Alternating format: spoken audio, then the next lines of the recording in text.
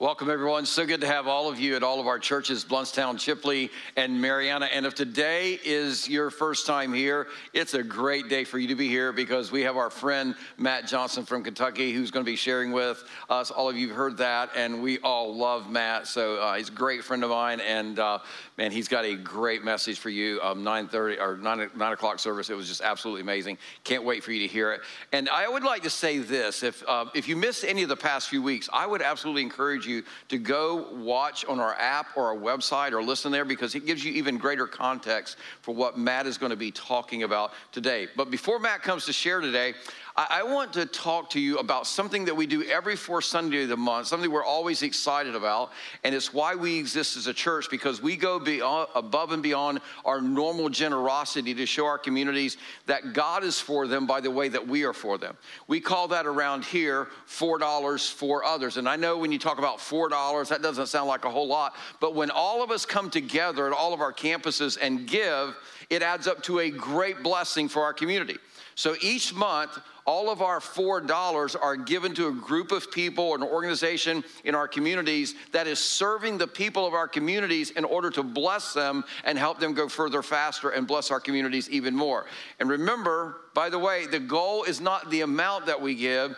It is that 100% of us are participating together in order to be for our community. And so this month, we're going to bless two organizations that are helping to create affordable housing for people in our community that are struggling. The first one of those is going to be Habitat for Humanity. In fact, if you are in Washington or Jackson County, you know Habitat has multiple houses that are being built in Jackson and Washington counties right now. And so this month, Chipley and Mariana, your giving is going to go to help before the on-site crews who are volunteering their time, whether that's supplying a meal for them or any other resources that they need or any supplies that the volunteer teams are needing as they're serving at these houses to build. Now, Blountstown, your giving is going to go to Community Action Agency. They are a nonprofit in Calhoun, Liberty counties that assists families to find stable housing. They offer many other incredible programs that help families find their way out of poverty to a life that is sustainable. In fact, a few years ago, one of the ladies, Peggy, that works for Community Action Agency, goes to our Blountstown campus. She took some of us through their poverty training. Totally opened my eyes to a whole nother world that most of us not even aware of. It is absolutely an incredible organization, makes a big difference. So here's how you give when you came in today. There was an envelope that was on the chair.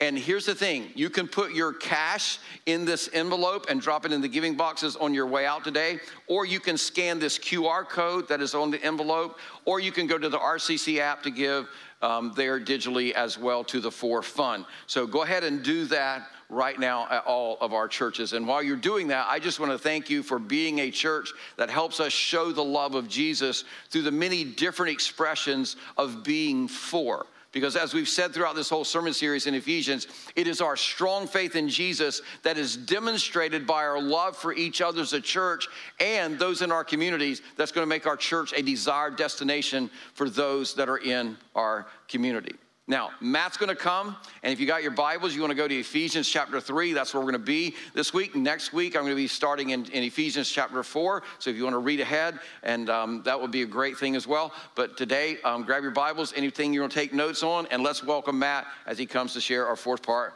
of our First Love series. Thanks, buddy. Yeah. Good morning, RCC. It is great to be here. I'm always excited when I'm here. I'm always excited when I hear what God's doing through you guys. It is pretty remarkable. It may seem like normal to you. It is not normal. The impact you're making, the different things God's doing through you are pretty incredible. So it's great to be a part of that. And I'm really excited that I get to be part of this summer series, First Love. I think this is a really important series, and it raises a really important question that I want to start today by asking you to think about. The question is simply this: why are you part of a church? Why are you part of a church? Some of you are thinking, well, because I was raised to go to church, or it's just a thing we do. I don't know that we ever pause and really think about this. I think it's worth thinking about because there are plenty of people who've chosen not to be a part of a church or chosen to disengage with the church. I'm not being critical of them at all, but I want you to think about why you've taken a different route. Why are you part of this church? Why have you decided it is worth it to come, to contribute, to give your time, to give your money, to be a part of this, to connect with people here?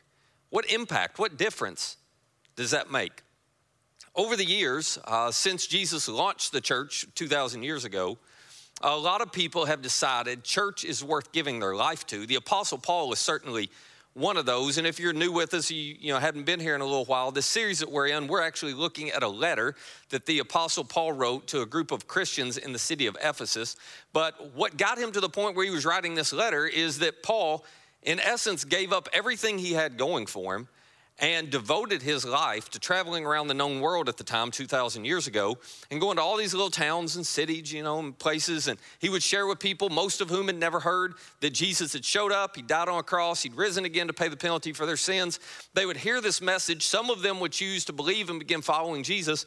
And Paul would start these little movements or gatherings of people that we call churches. And he start them in all these little different towns. This is what happened in Ephesus. He shows up at Ephesus. He ends up spending the first time about 3 years in Ephesus sharing, and there were a lot of ups and downs in that we don't have time to get into today.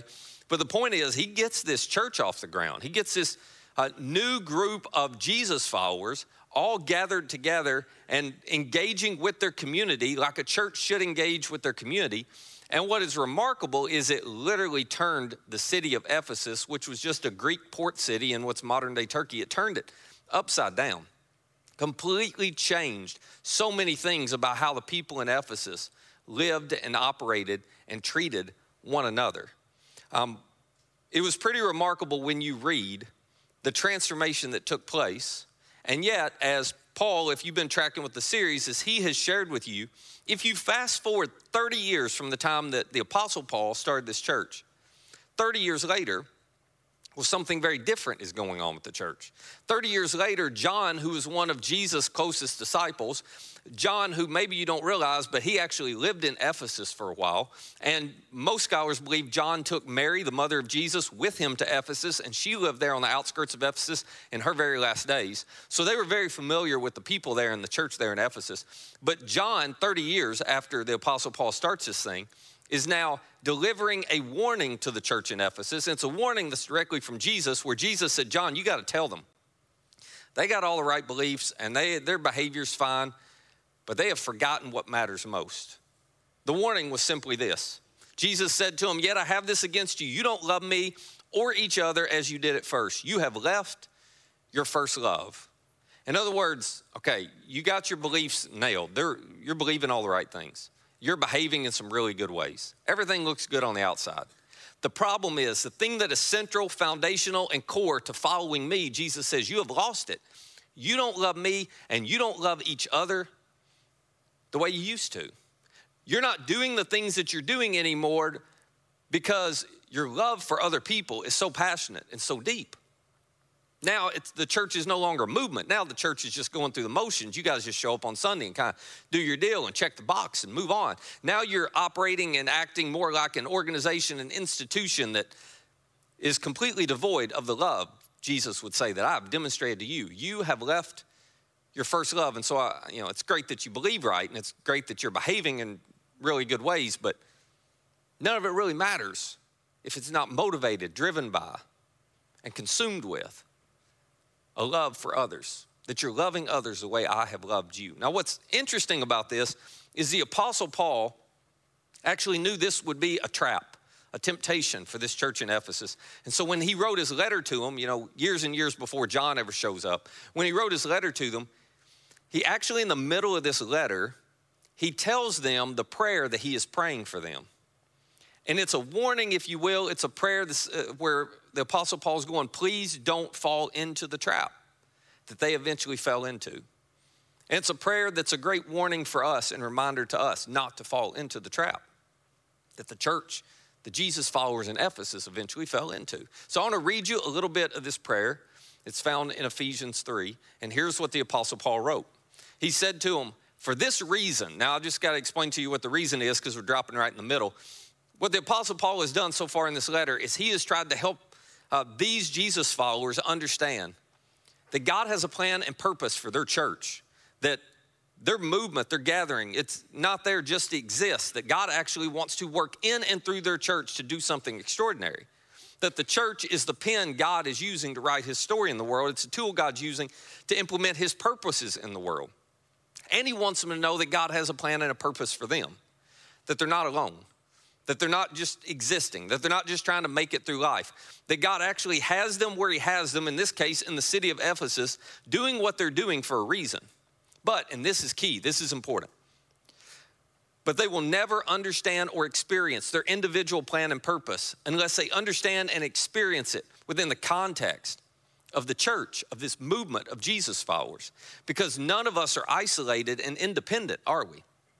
We like to feel like we're independent. We want to say we're independent, but there is an interdependence when you're a part of the church. And this is what the Apostle Paul is trying to help them to understand. If you want to live out the purpose and plan God has for you, you're going to find that and you're going to experience that and you're going to live that out within the purpose and plan God has for us, for the church as a whole. So he says, for this reason, because God has something specific for you.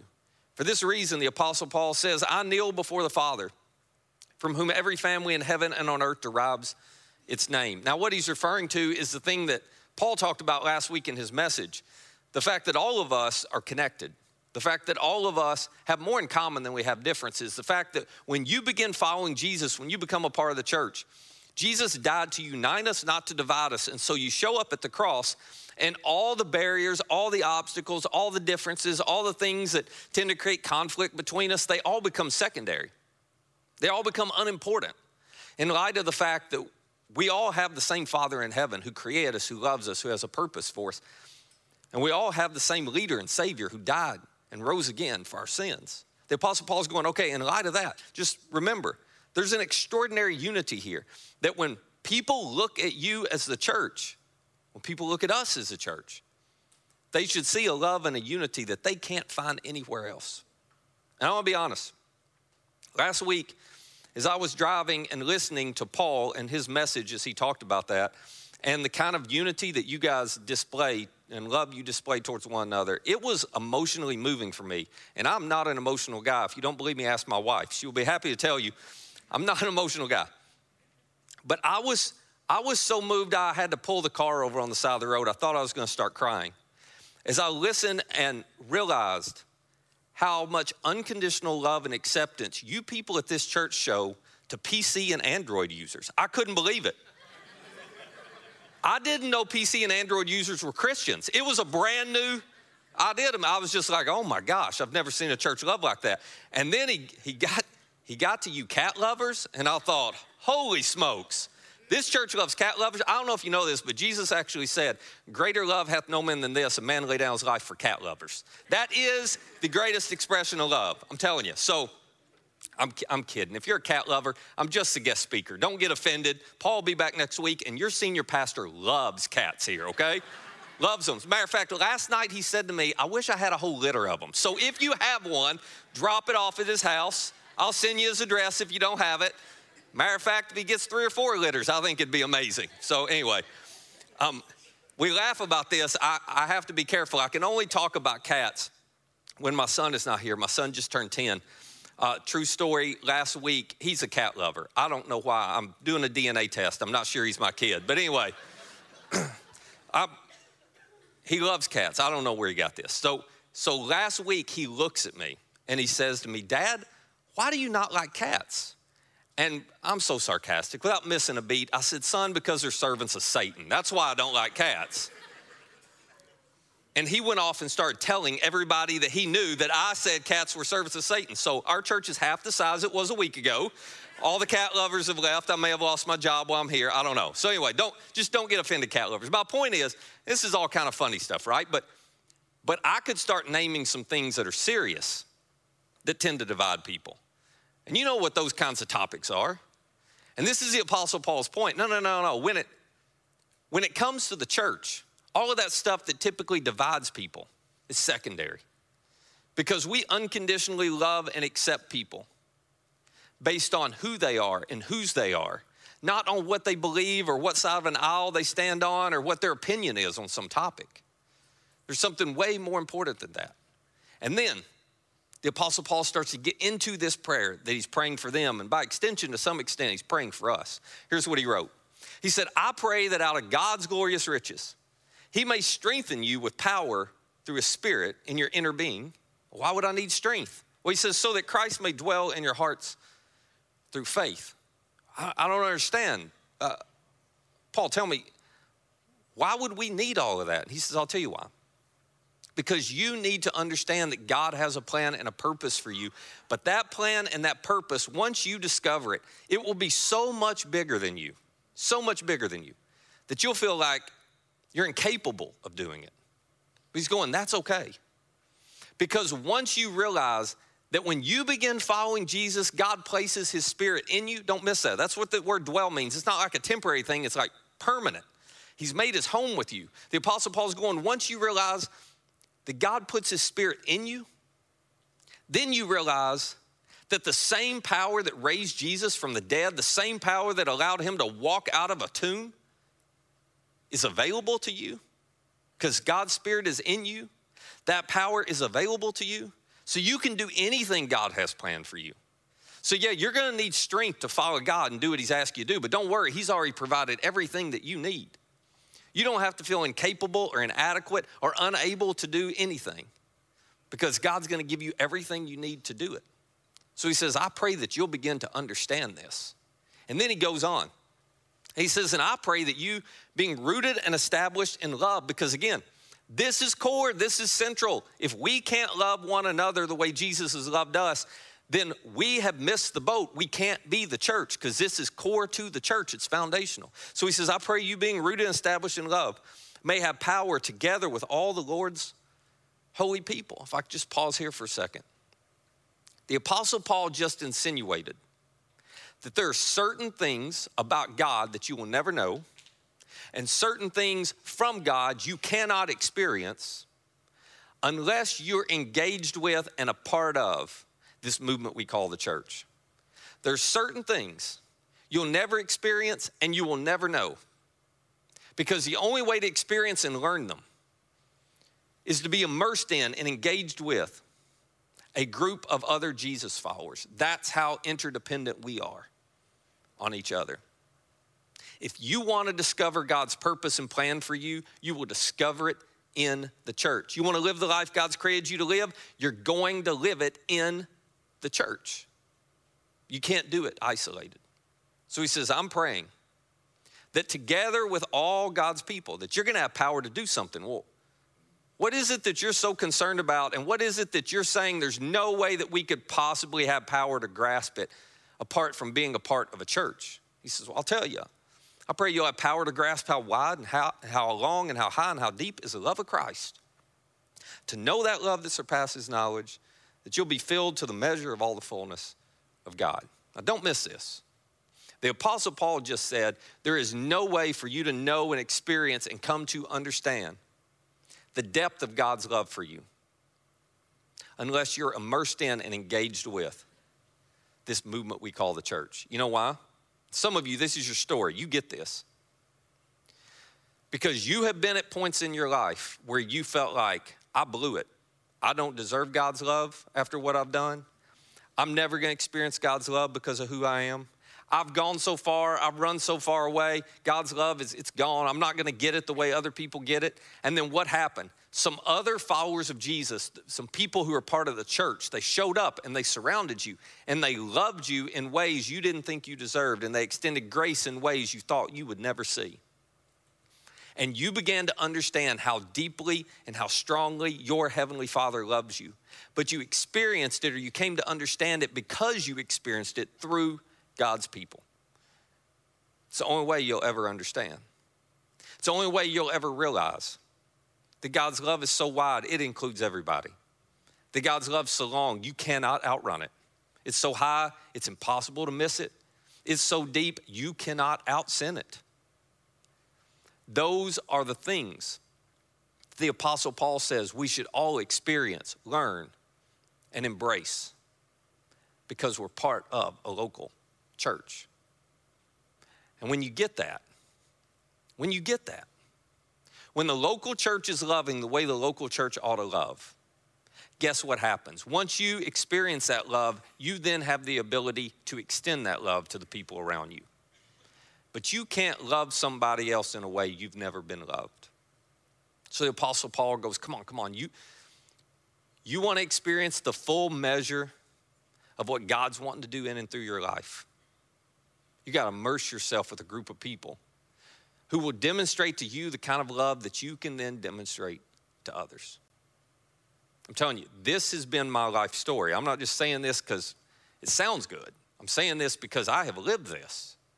I was thinking about the impact that being engaged with a church has made on my life. And I realized I don't think I am where I am today apart from it. I'll give you a couple examples real quick. The church showed me God's activity in the world. See, I had a tendency, just like you have a tendency, to think my world is the world. Does this happen to you? My world's the world, and I'm looking for what God's doing in my world, and if he's not doing anything in my world, I assume he's not doing anything in the world, because my world is what matters. I'm like, where's God, and why isn't he doing something? And as I was growing up, I was very fortunate to grow up in a great church and with a great family, and one of the things I discovered through the church was, no. God's actually active in the world. And so my world's just a little part of that. When I was 16 years old, I was very fortunate because my dad said to me, I'm going to take you to Brazil. And our church helped to fund me to be able to go. And so I spent 2 weeks with my dad in Brazil, and we were not in the nice parts of Brazil. We were up in the mountains in a little place that had no running water, sewage, or electricity. And you know what? For 2 weeks as I was up there, I realized, oh my gosh, God is at work up here in so many ways. I didn't know God worked where there wasn't electricity, but lo and behold, he does. It's like, wow. God was doing so much for 2 weeks. I watched him at work. And all of a sudden I realized, oh, my world's not all there is. And by seeing God at work in the world, it has made it easier for me to recognize God at work in my world. Which also led to this. The church pointed me to my purpose. The church pointed me to my purpose. It was because of my involvement in the church that I grew up believing God had a plan and a purpose for my life. Because you know where you find purpose? Purpose is found on the other side of what's in it for me. Purpose is found across the border of this is about me.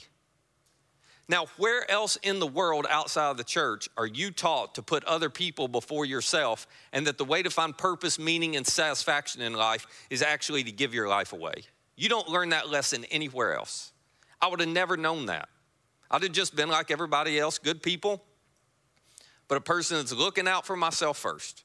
If I hadn't been involved in a church that said, no, you give your life away. You put others before yourself.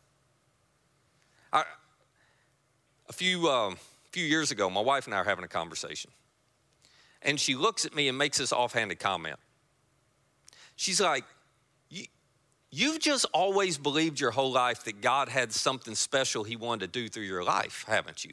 And I was like, yeah. And then I said, do you not? And she was like, no, that's not normal, Matt. That's not normal. I said, what do you mean? She's like, no, most of us don't grow up being taught that. I'm nobody special. I just grew up in a church that always taught for every one of us, God has a plan for you. He has a purpose for you. So when you're making big decisions, maybe you ought to pause and ask God if there's a direction he wants you to go, because he may have a plan and a purpose in that. And Matt, they taught me you ought to ask God for wisdom before you make decisions, because God promises to give wisdom generously to anybody who asks it, and he'll give you wisdom and perspective on how to live your life and stay in line with his purpose for you. And I thought, I'm a dumb redneck. I need a lot of wisdom. So I just started doing it. So I've just always known. I feel so fortunate. I've just always known. I'm telling you, it's true for you too.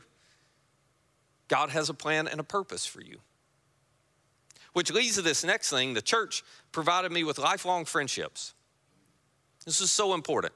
Every close friendship I have in my life started in the church.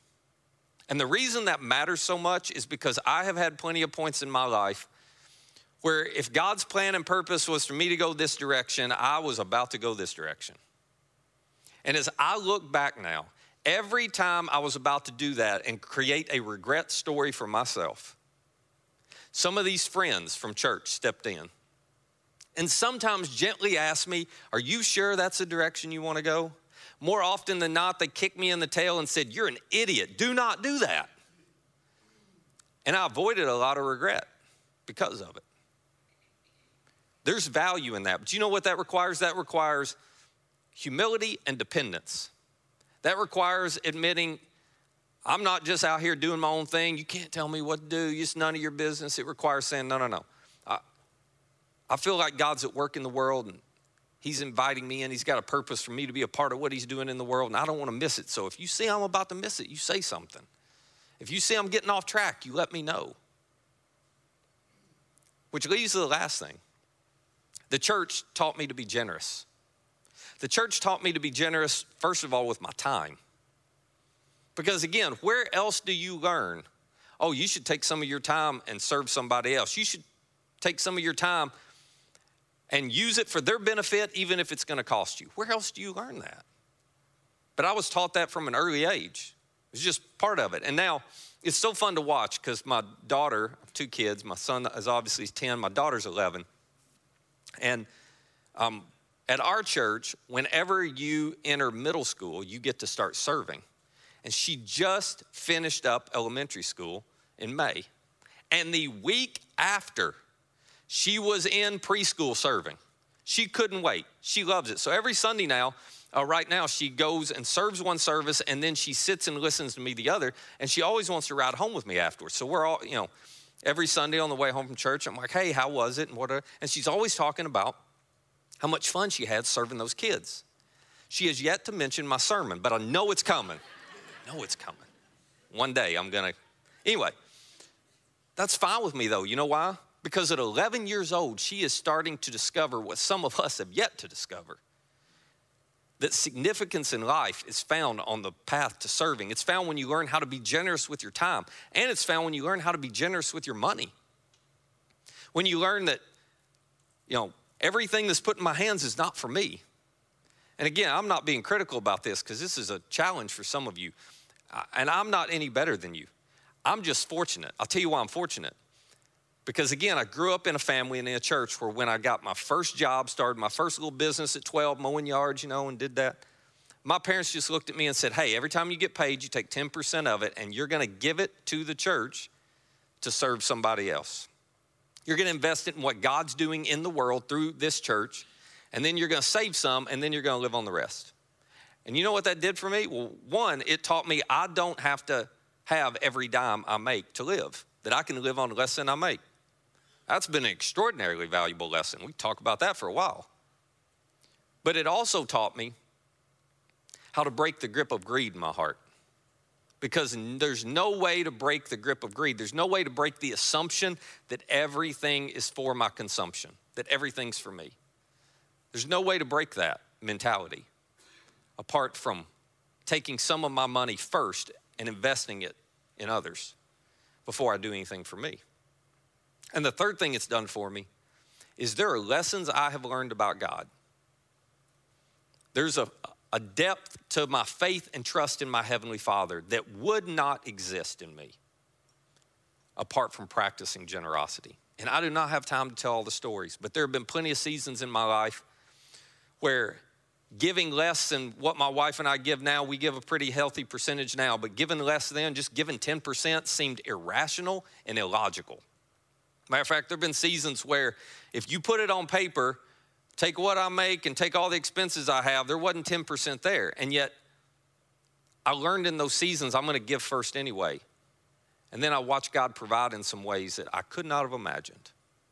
I learned that he was going to take care of me and be there with me in ways I wouldn't have learned any other way. And if you struggle with that, listen, I am not being critical. The most difficult thing in the world is to learn how to be generous as an adult. It is. That's why I feel so fortunate. Because as an adult, we all assume everything is for us and we feel all the pressure to, pay all the bills and take care of everything and provide all of this stuff. So we never feel like we have any margin. And so what we as Americans do is we give about 2% of our income away. But that 2% is on the back end. It's like the leftovers. I got to take care of me first, and all the other people first, in my family. And then when I get down to the end, if I have any left over, I'll give it. And that's what we do. And that's good. I'm not saying there's anything wrong with that, but that's not generosity. And that doesn't change your heart. And that doesn't teach you to trust God. And that doesn't open the door to his activity in your life, in that area of your life. I'm just so grateful. The church taught me, take your time, take your money, and invest it back into the plan and purpose God has, what he's doing in this world through the local church. I think this is why the Apostle Paul prayed this, because he was trying to invite us into a relationship with one another where God could use each of us to help one another understand the depth of his love and his purpose for us. I think he was trying to invite us into something that helps us experience a life we don't even know is possible. It's why the Apostle Paul ended this little prayer with these words. He said, now to him who's able to do immeasurably more than all we can ask or imagine. You know what you dream about for your life. You're working towards it right now. You know that thing that you're like, oh my gosh, if I could just get there. The Apostle Paul goes, listen, the life God is trying to invite you into is way bigger than any of your dreams. Way better than what you're imagining. He writes, according to his power that's at work within us, to him be glory in the church and in Christ Jesus throughout all generations, forever and ever. You want to know God's plan and purpose for your life? You find it through the church. You want to discover God's purpose? You discover it in the church. You want to live the life you were created to live? You live it with the church. Your purpose is enveloped in the bigger purpose of what God is doing through this movement, this community of believers we call RCC. And as good as you think your life is, and as big as your dreams are, the Apostle Paul would say to you, well, there's way more going on and there's way more God has for you than that, but you're only going to find it if you're engaged with this movement of followers of Jesus and you learn how to love one another practically with your time, with your money, with your life, with your energy. You learn how to love one another the way Jesus has loved you.